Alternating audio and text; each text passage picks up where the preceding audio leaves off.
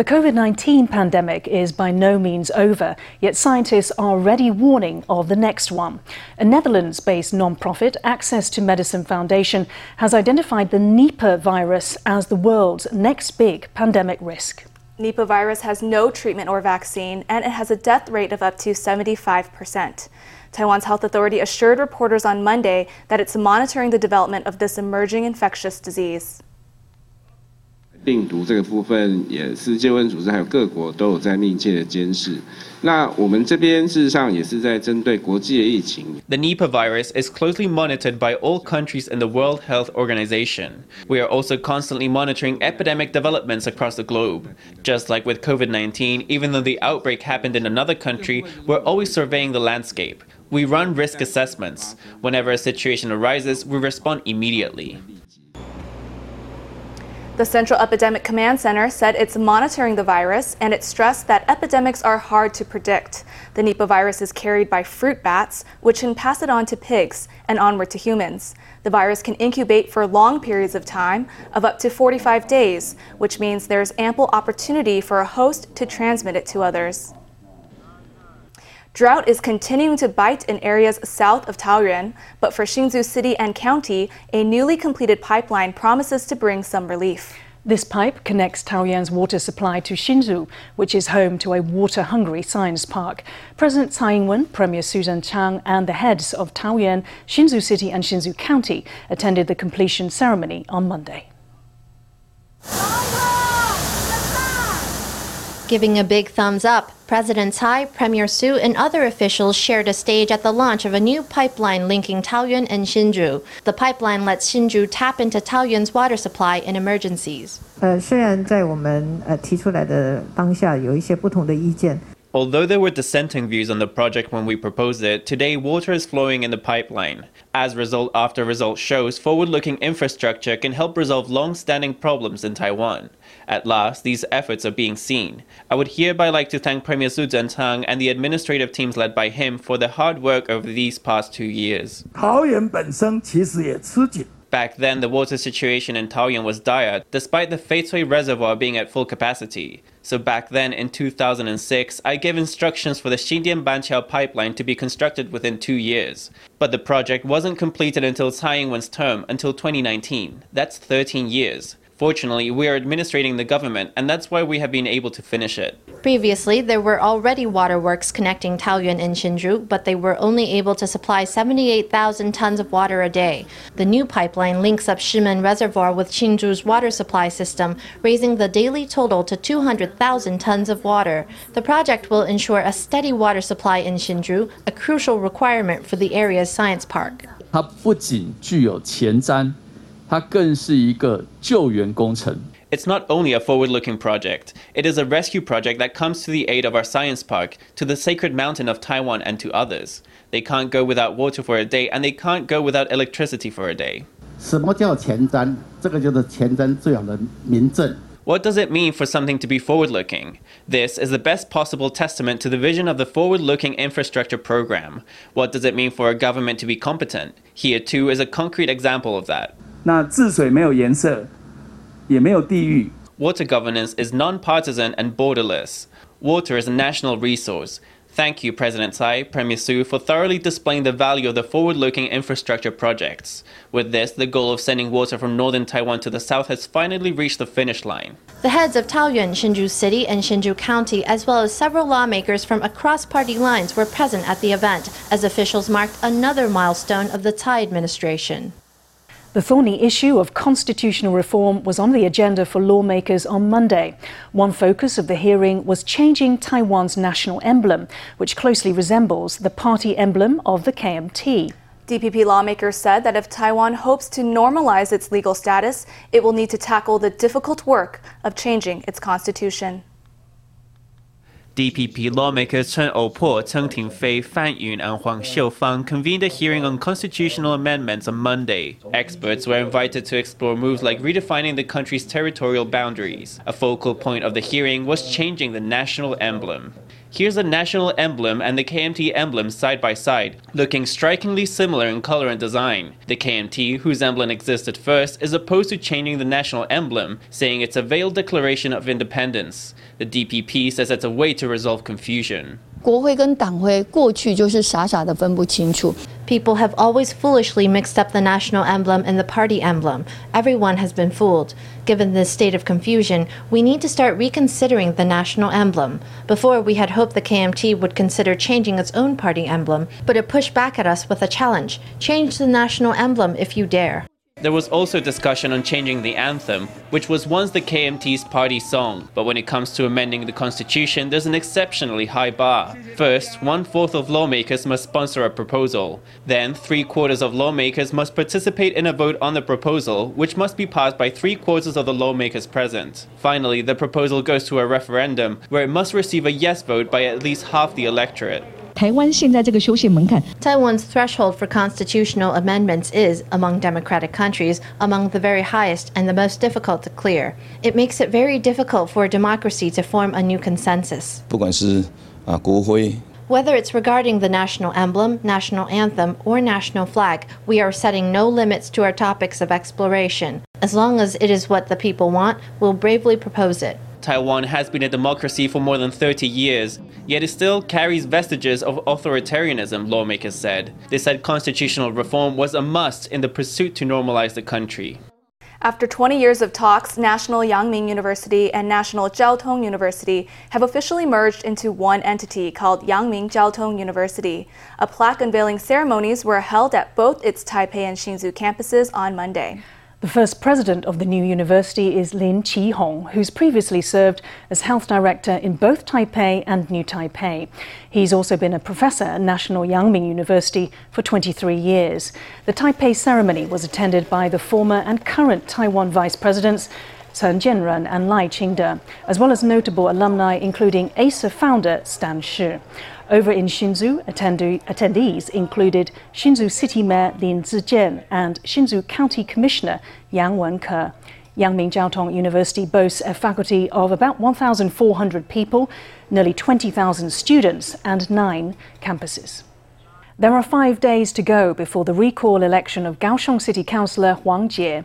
DPP lawmakers and councillors rallied behind the councillor on Monday, helping her canvass in her home district of Fengshan. The DPP accuses the KMT of orchestrating the recall against Huang, who's known for her outspoken criticism of the party's Han Kuo-yu. Meanwhile, the KMT accuses the DPP of using government resources to sway a recall election. DPP elected officials throw their support behind Huang in a video asking Fengshan residents to vote no in Saturday's recall election.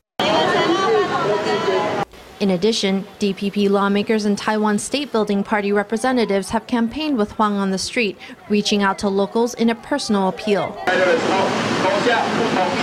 This Saturday, please vote against the recall. The KMT is strongly intervening in Huang Jie's recall election, even treating it like a way to teach Tsai Ing-wen a lesson. They're doing what's called sowing division. Meanwhile, on the KMT side, the campaigning is much less visible. But when it is, it treats Huang's recall and U.S. pork as part of the same issue. It's obvious that they're using this recall as a means to promote their Rack to Pork referendum campaign. This is what's referred to as a backdoor listing. They're taking the people's right to a recall and using it to promote an unrelated issue. This behavior is what's truly trampling upon Taiwan's democracy. If the DPP turns this recall election into a party showdown, it will have deployed state machinery to strong-arm public opinion. This election will have turned into something that's not about recalling a local representative.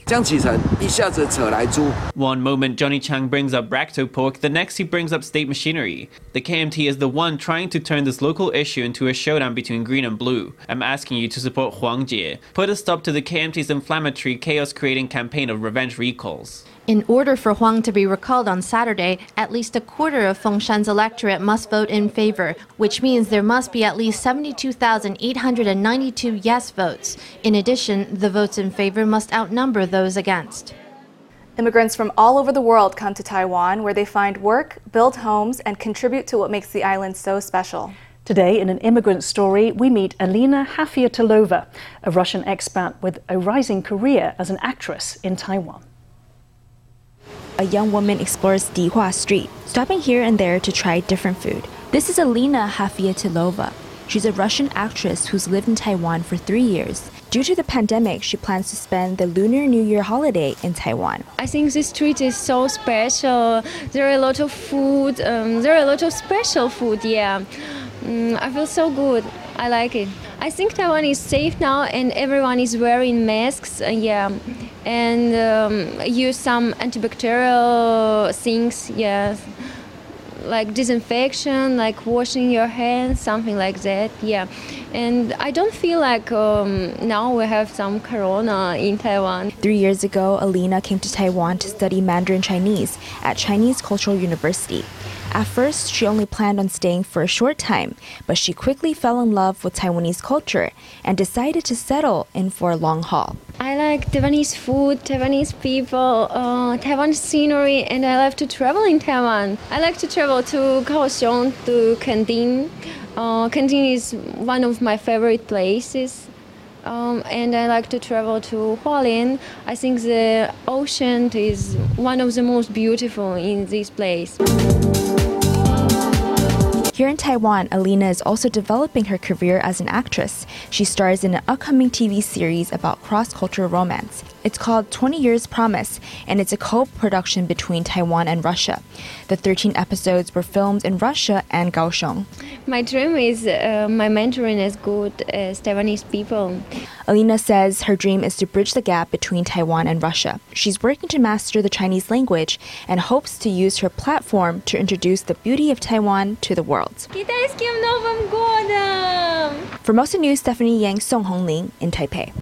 Lunar New Year is almost upon us, which means it's the busiest time of year for many retailers. For the first time ever, markets selling traditional New Year's food products are banned to prevent the spread of COVID-19.